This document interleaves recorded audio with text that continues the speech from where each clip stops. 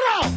This is Brock and Salk. Brock Heward and Marcus. Sorry about just Mike. On Seattle Sports. Powered through the Alaska Airlines studio. Heward, not exactly Joe Cap there in the pocket. Now here are your hosts, Brock Heward and Mike Salk.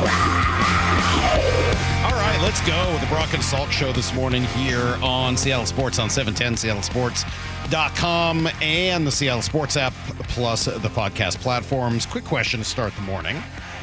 Always. What's the max number of Advils you're supposed to take? Where's that limit at? I think it's 2. 2? Doesn't decide on it isn't determined by the size of the adult? Of the adult? Is that what you said? Advil? Oh. The size of the Advil. Aren't they all basically the same? Do you mean like whether it's like 500 a caplet milligram, or a 200 tablet? milligram? Oh, I don't know, man. Regardless, I was up most of the night with a pooping puppy and also have a pounding headache from the time I went to bed last night to the time I woke up. So today will be interesting. I take no responsibility for anything uttered over the course of the next 4 hours. That's my rule. I'm sorry. I may go back on anything I say today, and if I'm offensive, that's just how it is. People are just going to have to deal with it today. Advil says do not exceed 6 caplets in 24 hours. Oh, I should be fine then. 6 in 24 hours? Oh, okay. That should be not too big a deal. All right, good. All right, we're safe. Great. Let's move forward with the day because I got kind of excited last night. Chip Kelly's name came up, and I like it. I think that name excites you more than it does some other people. Oh, I know, but that's just because they hate him because he played it or coached at Oregon, which is lame. Maura and I have also realized that a lot of the reason you like these coaches so much is because they're so much fun to interview. Would you stop? That has nothing to do with it, even though Chip's one of my favorite people I've ever interviewed. No, I love talking to Chip. That's true. I really do. And I'll tell you the story. It goes way, way, way back to when he was at Oregon.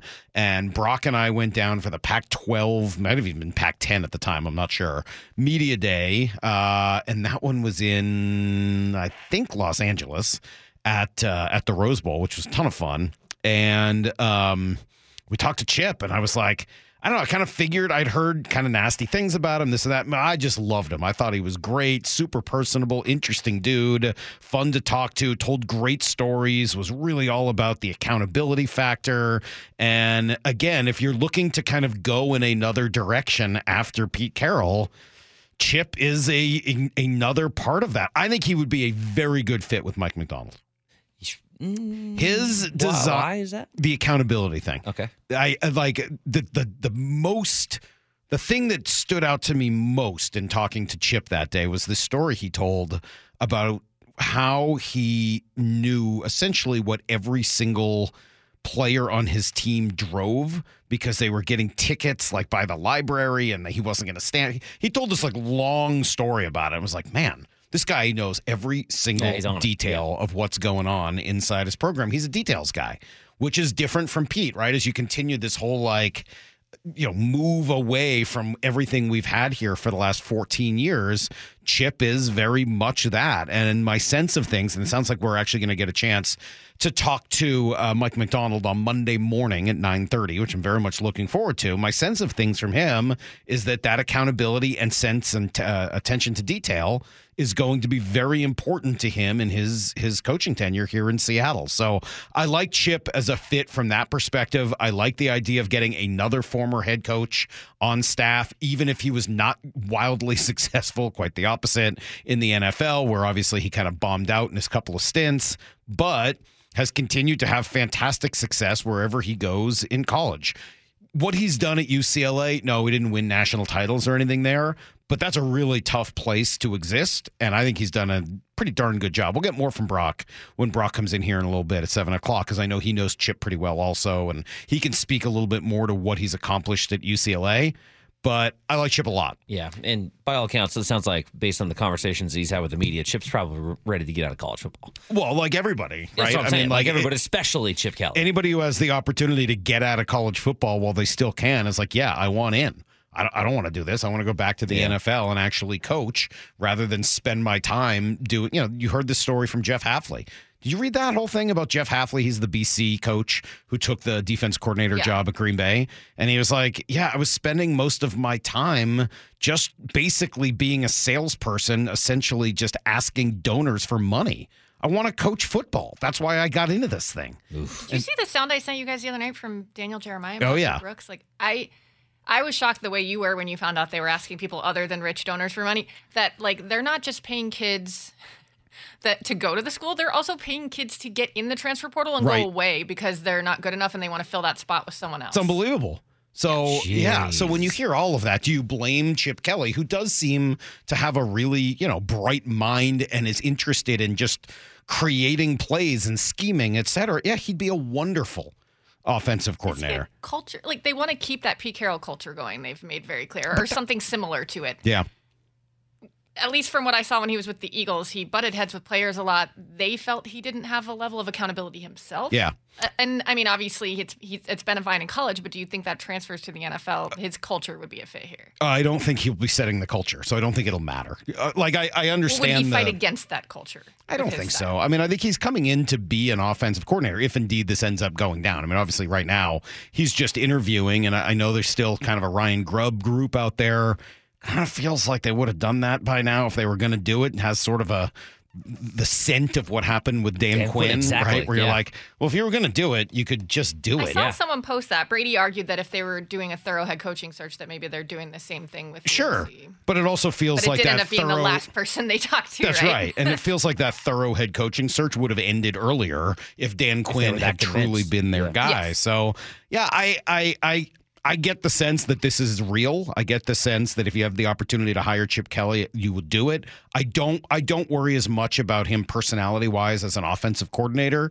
I think that, especially with Leslie Frazier and Mike Macdonald, that doesn't concern me as much. What he is smart enough to scheme with the guys in your division. For everybody you said, oh, well, we're not, smart enough and we're not scheming well enough. And Shanahan, whether he's drunk or not, is absolutely out scheming us. And McVay. One night he's going to stick with Oh, yeah, it's going to stick with me for a while. You go public drinking. Anyway, McVay, Chip Kelly's every bit as smart as those guys and can scheme with them. So I like it. Here's one other thing that jumped out to me immediately upon reading that news last night. And maybe it's because it came out mere minutes after I finished writing this column for SeattleSports.com all about what the Seahawks should do with the quarterback spot next year. Do you, as Brady has told us a bunch of times, make a decision on Geno Smith 10 days from now? Really not even now. I think it's 9 days from now. Yeah.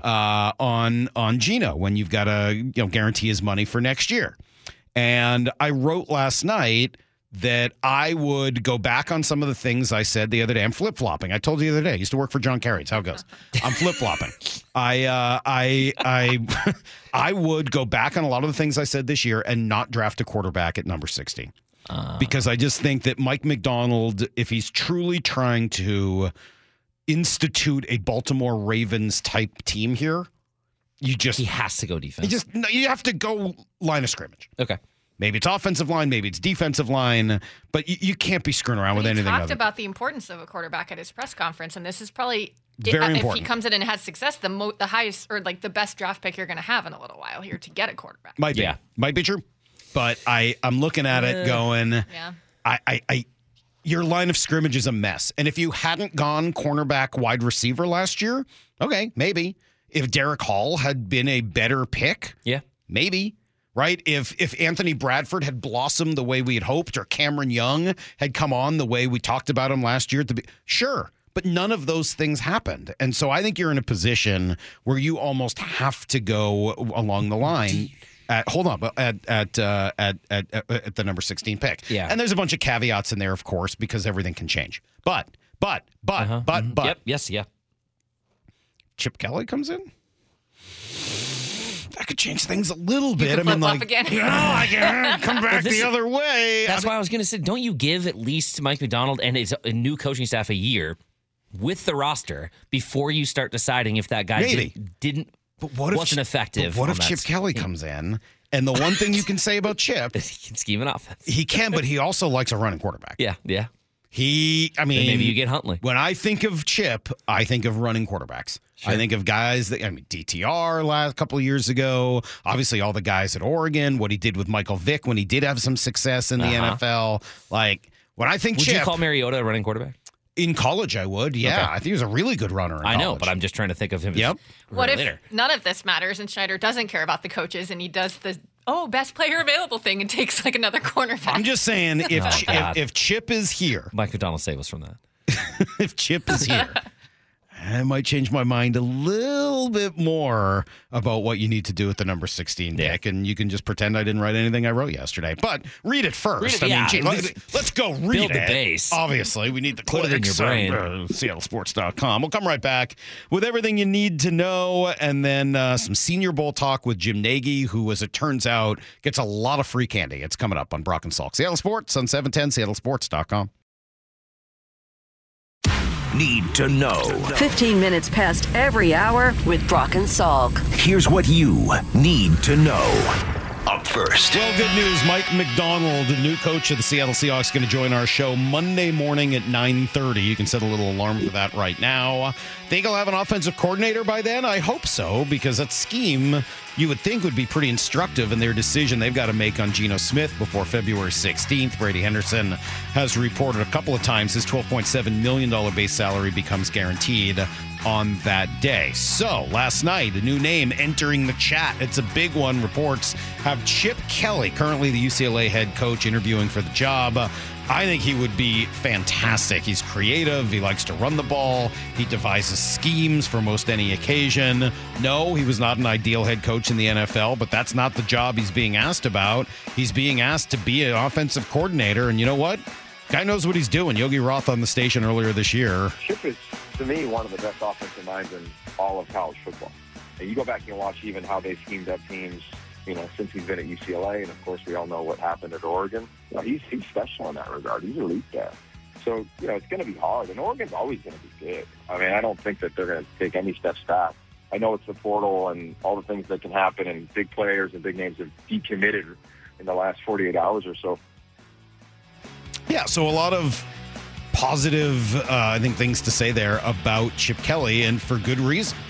He's been successful everywhere he's been in college, and certainly the reason he struggled in the NFL was not because of his offensive mind. It was trying to lead people as the head coach. Maybe that ends up being a good thing for the Seahawks, as there's no risk that he is out to take the job or undercut Mike Macdonald. Ryan Grubb does still remain the most familiar option we've heard. Again, I kind of think this feels like the Dan Quinn situation, where the longer it goes, the less likely it appears. But Mike Vorel of Seattle Times was on yesterday with Bump and Stacy and explained why Grubb is a pretty good candidate. I think it's probably easier than it has been in the past. When you just think about the way that styles have meshed from college to the NFL, and I think there was 10, 20 years ago, there was much more of a divide between what was pro style and when college spreads and speed spreads and everything was running wild and option offenses and different styles. I think talking to Ryan in the past, just right before the CFP and right before they played Texas, he kind of described their offense as kind of being a pro style spread. And I'm not sure how exactly you would define that, but I do think that offenses are moving that direction more, and there's more of a blurred line between college and the pros in general. So I do think that what he does, the way that he schemes guys open, both in the run game, the pass game, is very transferable. Yeah, we'll see. Again, I think the fear there is that he's just a passing guy more than anything else. And if you come from the Ravens system, it sure seems like running the ball would be paramount to the future of the Seahawks. Here's the second thing you need to know. Yeah, kind of a small move for the Mariners yesterday. They pick up pitcher Colin Snyder off of waivers. He had two largely ineffective and forgettable seasons in Kansas City before moving on to Arizona, now to Seattle. He's been a reliever, so maybe you can add him to the list of candidates to do what Topa and Sewald and some of those other guys have done in the past few years. Low-risk move that maybe has a little bit of upside. And yes, since we were talking college football coaching, Steve Belichick is indeed coming to Montlake to join forces with Brennan Carroll in some sort of weird coaching nepotism version of Voltron, where they're going to now defend the universe from all invaders in the Big Ten. Yeah, can be good. Here's the third thing you need to know. What else you need to know? Hey, I'm pretty interested by this little venture between Disney, Warner Brothers, and Fox to create this sports streaming bundle. So this would include ESPN, Fox, and Turner, right, which is awesome. I know everybody's making the jokes about, hey, that's just called cable. Well, here's the thing. Without NBC and CBS, kind of hard to imagine how this works well enough for most fans to ditch their other options, right? Like, if you're going to say, okay, I want to watch games, that's why I'm buying this as a sports fans package. Well, you need NBC and CBS. You need the other channels to play other sports. Like, unfortunately, sorry, those two things matter. Maybe because of Peacock and Paramount, they offer some of that, and you're not going to need... Still seems like that's something that would be necessary. But I'll keep coming back to the whole baseball thing, which is that for years, baseball has relied on non-sports fans to supplement their financial model, and it feels like this is an opportunity to keep it to just sports, right? And use the power of sports, but then just kind of find ways to make you pay more by bundling it all together. So we'll see what happens. It's kind of a proof of concept, though, maybe for some other sports packages.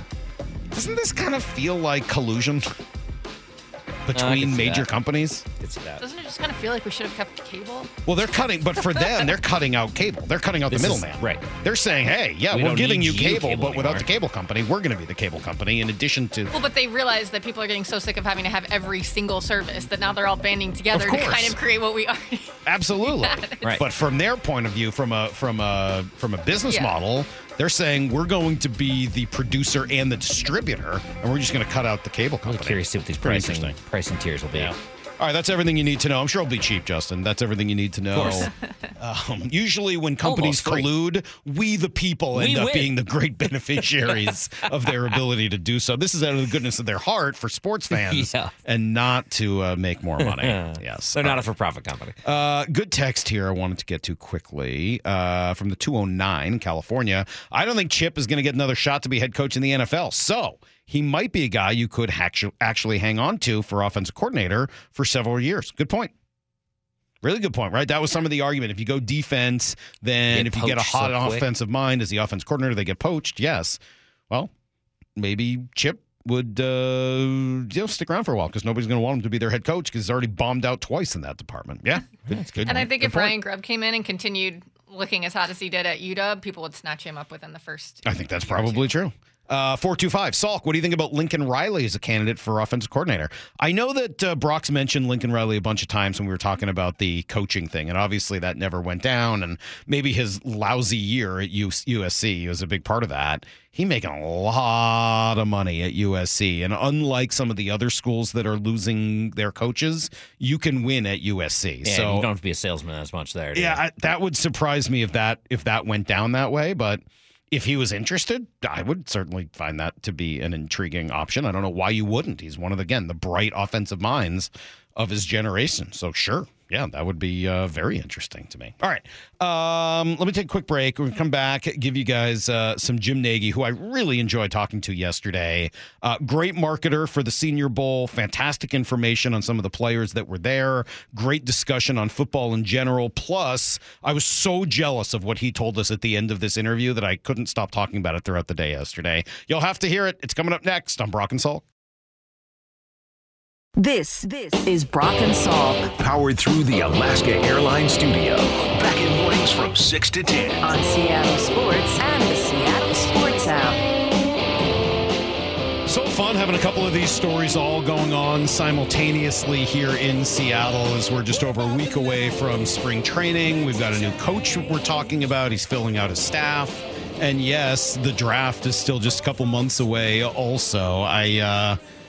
I don't mean this as a way of buttering up the guest, Brock, but I said this earlier and I'll say it again. I think what Jim Nagy has done with the Senior Bowl is one of the great marketing efforts of all time, and I mean that in a really positive way. Yeah. He's turned it really into something, and some of that is through his just personal effort and love of the product. And some of it is the amount of success they've had with it, the people they've had to go to it, and what it's done to help NFL teams make their decisions in the draft. So I say that to butter him up so he'll give us the best answers imaginable. Jim Nagy joining us right now. Hello, sir. How are you?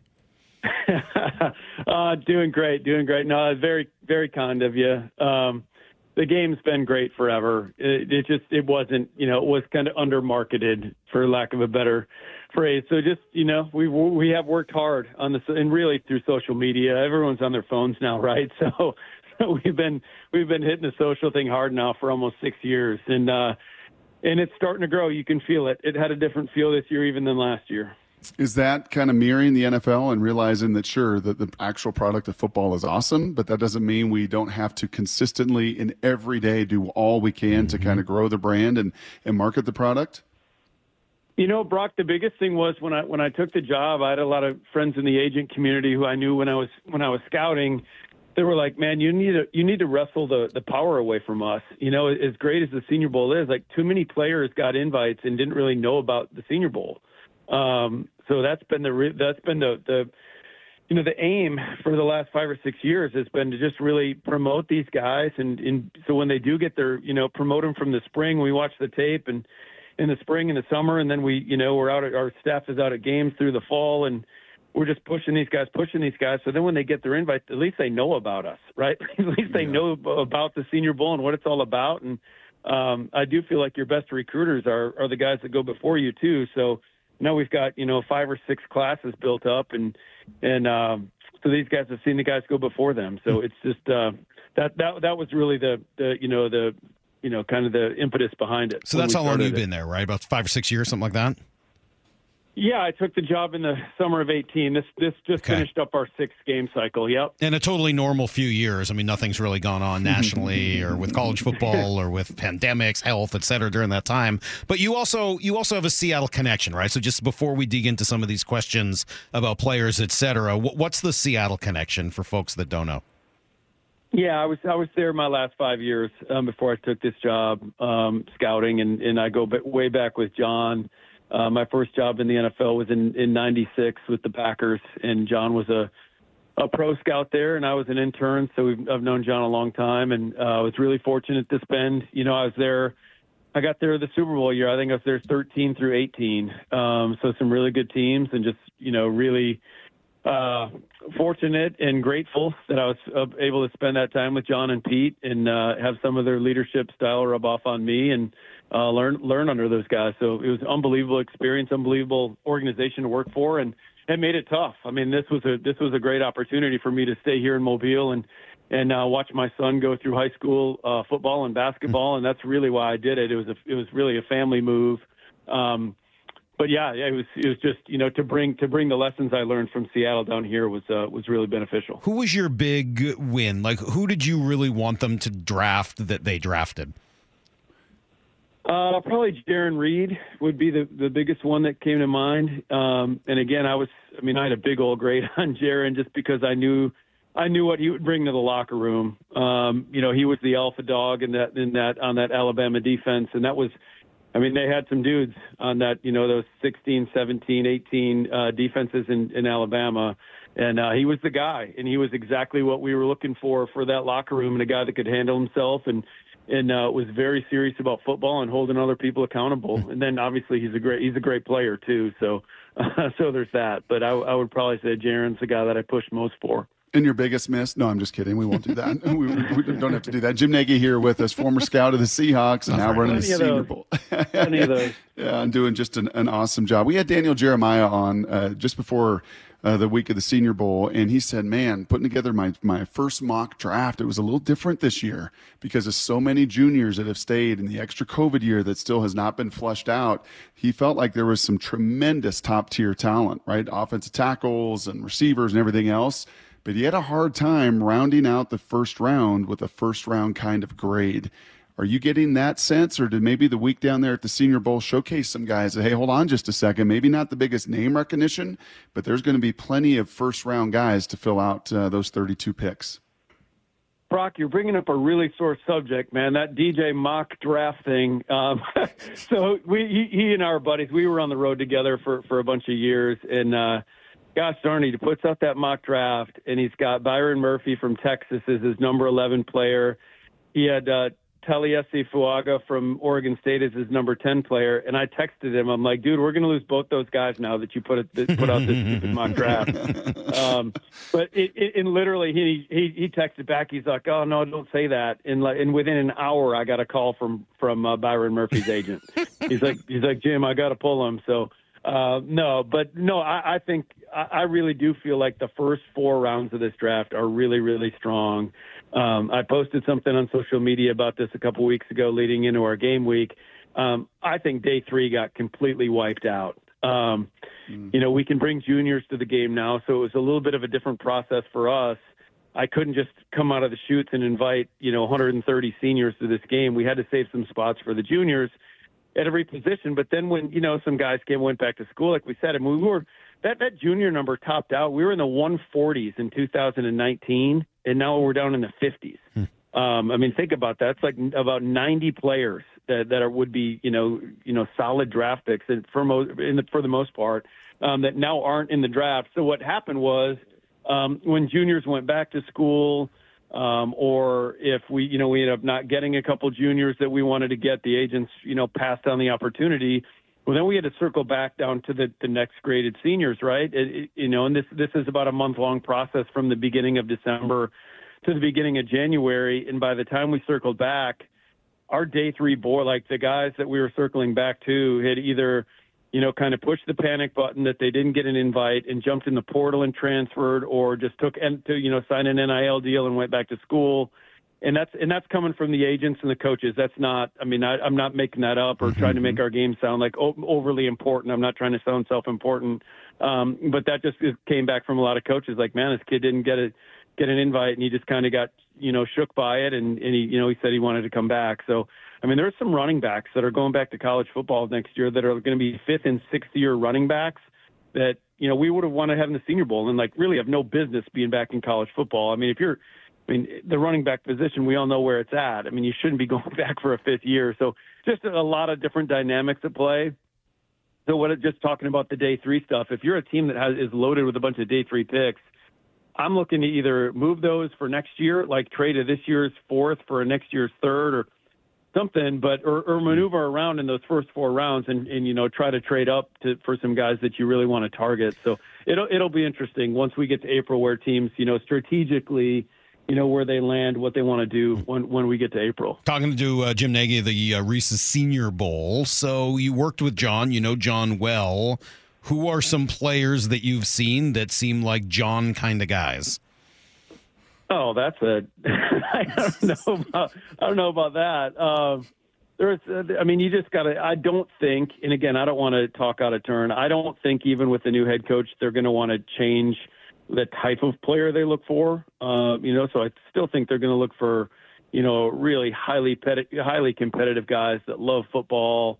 And that's really what they've focused on the last couple of drafts. That's why I think their last couple of drafts have been great. I know that when I was there, we strayed from that a little bit. We got enticed by talent a couple times and took a couple risky picks, and they didn't pan out. I think they've really done a nice job kind of sticking to their guns and what they say they believe in over the last, 2-3 drafts, and it's paid off for them. So, I think there's going to be guys that I know the 2 tackles are good players up there. But I know interior offensive line might be an area of need. I think it's loaded. Jackson Powers Johnson from Oregon up your way had 2 really good days of practice down here. I think he would be an immediate starter for those guys and really upgrade them on the interior. But to say, I don't want to sit here and make it sound like I know what John's plan is. He didn't even make it to Mobile this year because he was doing the coaching thing. So I miss seeing my guy come down, but I know they'll have a plan. They always have a plan. What did you think about what do you think about his new partner? Because all those years you were there, it was Pete. All the years that Salk and I have done this show, save for one, it's been the marriage of Pete and John, and those 2 lockstep together for 14 years. I think they made their way late to Mobile, but maybe you didn't see them together. But when you do come across a Mike McDonald at 36 years of age and John Schneider and no more Pete Carroll, what thought comes to your mind? It's going to be so different, Brock. And that's the thing that I don't think that gets talked enough about, and maybe it does up there in your market, was that marriage, and just seeing it, for 5 years from the inside, and in what it takes for that to work, and because it doesn't work everywhere. I've worked for teams where that relationship has blown up a place. That's how I ended up in Seattle. I was in Kansas City, and the head coach GM thing just did not work at all, and it worked to our detriment. We didn't win games. So what they were able to do is incredible. I don't know Mike McDonald very well. People have asked me that. In my only really time I've spent time with him, I went and played in Jim Harbaugh's golf tournament 2 or 3 years ago, and we took a bus from Schembechler Hall over to some country club with the coaching staff, and I rode with those guys and got to know him a little bit. But I do not know him well. I do have a lot of buddies on the Baltimore Ravens scouting staff that speak the world of him, so it makes sense that he's getting this opportunity. And I'm just excited to see what he does with that personnel, because I know John mentioned that they underachieved this year, and I don't get to watch a ton of NFL, but when I do, I watch the Hawks. And, to see them play the Rams, and they show the Rams starting lineup on defense, and it's a bunch of late round picks and, priority free agent level, undrafted free agents, and they're getting it done. Raheem Morris is getting it done. And then Seattle's got all these, really talented dudes on defense. I'm excited what Mike McDonald can do with those guys. Tell me about the two quarterbacks from the Pac-12. Obviously, we have a little rooting interest here in where Michael Penix goes in the draft, and Lance Nix was there as well. What did you say? Bo Nix. Did I say Lance Nix? That's the old Texas Rangers second baseman. Doggone it, yeah, it'll happen to you. Bo, Lance, same thing. Tell me about what those two guys were able to accomplish. Yeah, I figured it out where you were going with that. They got better every day. I'll say that. It's different down here, and it's amazing. I sat with Bo Nix, and he's training down here for the draft with Drake May from North Carolina, and then Carter Bradley from South Alabama, another one of our guys we had in the game. I went to one of their workouts a couple weeks ago, and then went in and watched tape of the workout with them, and we were just talking through stuff. Like, these guys, none of them had ever taken a snap from under center ever in their lives. And Bo Nix has played for next year in the NFL. It'll be his 7th straight year with a new coordinator. And he played for 7 coordinators and never gotten under center. So the first day is always an adjustment for him, right? And they're working with new receivers. So I will say this, there was more completions. Usually the first day guys are spraying it around, and there's not a lot of familiarity with their guys. But I do feel like there was more completions day one. But they both got better. Penix didn't play in the game, but Bo did, and he put together a really nice drive on his second series and kind of threw across his body for a touchdown to a tight end from Minnesota. So I both thought they both got better every day, and that's really all the teams are looking for, is to see what they can build off. I'm going to go 3 downs with you. My last 3 kind of rapid fire questions here for you. Jim Nagy here, kind enough to take a bunch of time with us. We asked a lot of guys over the course of the season as Penix just took off this year, Jim, and from Herb Street to other analysts to everybody. And I'm like, give me a good comp. Come on now, give me a good comp for Michael Penix. Give me somebody, and that is the scouting world, right? You've got this Rolodex of 30 years of different QBs over your time, and down there the last 6 years in Mobile. Penix remind you of anybody?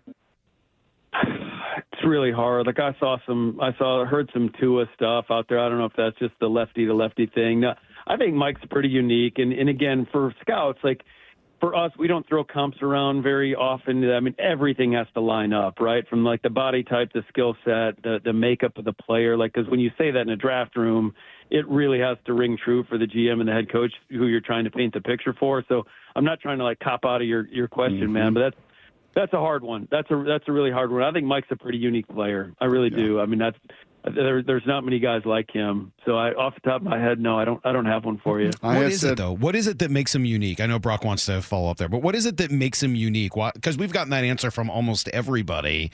Why is it so hard to find a comp for him? Well, because he's more of a pocket guy, right? Like, so when I see some of the comps that I've seen some comps to more mobile quarterbacks. I mean, that's just not Mike's game. Mike's game isn't moving around and making a ton happen. It's from operating in the pocket, which he does a great job of. And then he's a great deep ball thrower, which we know. I've jokingly said if Al Davis were still alive, he'd be the Raiders' first-round pick. There's no question about that with the way he throws it vertically. But I think what's underrated is, people, just being able to throw the ball deep and accurately doesn't mean you have a really strong arm in terms of like zip on your throws, but he can rip it too. I think we saw a couple games in the college football playoff where he can do that. But no, I think he's just unique. His motion's unique. His ability to stretch the field vertically and accurately, and then maybe not be as accurate underneath. is what makes him different. So no, he's a unique player. It sure looked like Roger Rosengarten helped himself, huh? He did. And Roger, as we all know, played on the right side there at UW because of Troy on the left side. And sometimes down here that flip doesn't work. So I know he's putting in. He'd put in some good work for a couple of weeks before he got here. But I mean, man, he just got done playing 3 weeks before our game, whereas some of these guys have been done since Thanksgiving. So it's not like he's had a ton of time. I don't know how much he practiced over there, but flopping sides isn't always easy. And the thing that stood out, in terms of like twitch out of his stance, he has left tackle twitch. I do think he's a guy that can swing at the next level. So he had a really nice week. I haven't gotten through all the tape yet because we're still like meeting as a staff and debriefing on what worked and what didn't work. And we're doing a bunch of stuff like that. But from what I saw, and I really tried to focus on the big guys during the week, I thought Roger had a really nice week. And then last thing for me, and I love the Jaron Reed conversation earlier, who's a player in your 6 years that when you talk to these agents and you talk maybe even to the players and others around them, you can say, hey, listen, this 1 week in Mobile changed this guy's arc. This 1 week changed his stock. This 1 week gave the exposure that this guy needed, and it's shown up at the NFL level with him taking off. Is there a player or two over your years, Jim, running it that comes to your mind? Yeah, there's usually, 10 to 15 guys like that every year. But going back to, I think it was my second year, I'd say Terry McLaurin. Terry was the number 2 receiver at Ohio State behind Paris Campbell, a guy that got drafted by the Colts in the early in the second round. And when we, part of our process is, we had 11 former NFL scouts on our staff, and we're doing this the best we can. We're at games every Saturday, and we're watching tape and everything, but this game is for the team. So like the last part of our process is I get on calls with usually about half the league every year, and we just go position by position, and comparing notes and comparing grades. And I do that up in Seattle with their guys every year. And, when we did those calls that year, Terry McLaurin, everybody had him in the 5th and the 6th round, which is, and really, I said it when he came down here, we invited him because of what he did as a gunner on punt team. I mean, that's where you saw the speed. And then he comes down here, and he doesn't, they don't run a lot of routes at Ohio State. Comes down here, nobody can cover him. We have the same zebra technology, GPS stuff that all 32 NFL teams do. They're one of our partners. He was the fastest guy in the game that year, and he was fast. He was uncoverable. And I said it when he left the week that someday Terry McLaurin could run a Fortune 500 company. And I'm not talking about like a little company down here in Mobile, Alabama. Like he could go to a Fortune. Like that's the kind of leader this guy is. Like he's off the charts. And so to see him become a Pro Bowl player, and he went in the 3rd round. So he went from like a 5th or 6th rounder to the 3rd, and now in hindsight was way underdrafted. Like you redraft whatever that draft was, the 2019 draft that Terry was in, he would have easily been a 1st-round draft pick. So that's just one of them, Brock. So, awesome. But there's a lot of guys. What's your level of involvement with Reese's? I eat a lot of their product. I mean, like, are you hooked up? Like, what does that look like? I mean, that's a pretty sweet sponsorship. It's a sweet sponsorship. They've been a sponsor for 10 years, which in the world of sponsorships, that is a long time. And the best thing is they deliver 2 400-pound pallets of product a year. Whoa! So we get 800 pounds of product a year. It's really good on Halloween. I will say our house is now the most popular house in the neighborhood, where we've got the full-size Reese's and the full-size Kit Kats and everything. But so important question on that front, and I don't know that you know anybody there, if you have any strings that you can pull, whatever. There seems to be sort of a move on their part towards the peanut butter cup and away from the pieces. And I love a good peanut butter cup. Don't get me wrong. I have no issues with all of the peanut butter cup love, but I am surprised as a devout Reese's Pieces fan that they've sort of gone by the wayside in recent years. And I was hoping maybe you could talk to somebody there. They haven't gone by the wayside down here in this office. Good. We get stocked pretty heavily. You can't do much more with the pieces. They're adding caramel in the cups. Oh, And I don't need that. Like their new. That's the new thing they were pushing this year at the game. But I mean, the pieces are perfect. You can't do much with the pieces. Amen. They're perfection. Amen. Just drop the mic on that, Jim. Thank you. What a way to end, Jim. What an absolute star. Thank you so much. Yeah. What a fun time. Appreciate it, man. Thank you so much. Thank you so much, Jim. Really, ton of time. Yeah, fellas. Thanks for having me on, guys. There you go. There's Jim Nagy, and he will apparently give you a Reese's if you need one. He's got plenty around his house, so he can hook you up. All right. Hey, I need a little help before Brock jumps on. Now seems like a good time. Can you guys help me out a little bit? Super Bowl's this weekend. Maybe. Super Bowl's this weekend. My family, my wife, and my kids are going to be out of town. Whoa. Yeah, it's a long story. My parents are going to be in town. So I'm hanging with my parents for the Super Bowl this year, which is fine. Enjoy that. I've spent many Super Bowls with my parents, mostly as a kid. Okay, so the rules, they can't ask questions. No, they can do whatever they want. Years. That was like the one. That was just over Thanksgiving, so I could get through a long visit and all that. This is different. They can do whatever they want. Okay. So they're coming in. They're coming in for the Super Bowl. Normally, my Super Bowl go-to snack is that I make a 7-layer dip from scratch, which I really enjoy. Yeah. And, we all eat 7-layer dip. But my dad, my parents, being from Boston, don't eat any of the 7 layers. They don't do Mexican food really in any way. And as I've mentioned before on this show, growing up in Boston in the 80s, there was no such thing as a Mexican restaurant. I think there was one Taco Bell, but you had to really know how to find it. Yeah, I was just talking to my dad the other day about, but he likes it now, but about how he had not had a taco until he was in his late 20s. Not a thing. So why can't you just make some stuff for yourself? More for you. Well, because making an entire 7-layer dip for yourself is disgusting, Justin. Here's where I'm at. Here's where I'm at. Does anybody have any suggestions? On what to make. On what to make. Now, in the past with my family, we've done things related to one of the teams in the Super Bowl. Like we did Philly cheesesteaks at home when the Eagles were in it one year, that type of stuff. Kansas City barbecue? Yeah, but can I really make Kansas City barbecue at home and make it good? Probably not. Right? Probably not. Is there anything San Francisco or something else Kansas City related, or really just any other ideas that you think would be good? I could use the Instant Pot. I can use a slow cooker. I can use a air fryer. I could use the grill. I'm happy to kind of think outside the box a little bit, but for a small group of just 3 people, and really my mom won't eat. So 2 people, me and my dad. What would you make for the Super Bowl this year? You could text the show, 866-979-3776. Well, your dad is seafood, right? No, my dad won't eat seafood or Mexican food or Indian food. Okay. So you can't do the Hangtown Fry. That's kind of the 49ers or San Francisco thing. Yeah, he won't do that. No, that's out. Oysters are... Yeah, anything spicy is out too. Yeah, they won't eat anything with spice. Yeah, that you can immediately take out anything with spice. Are they kids? You just get them chicken strips and French fries, and they're fine. My dad would like chicken strips with French fries. Yes, that would be good as long as there was enough ketchup. Yes, I think. A lot of people saying rice-a-roni, the San Francisco treat. That's a good point. Maybe we'll have to look into rice-a-roni. All right. Well, I appreciate the text. There's a lot of them coming in. I don't know that we'll do donuts, but I appreciate where you're coming from. We'll come right back because Chip Kelly is in the fold potentially. Got to ask Brock what he thinks about this. I'm into it. It's next on Brock and Salk.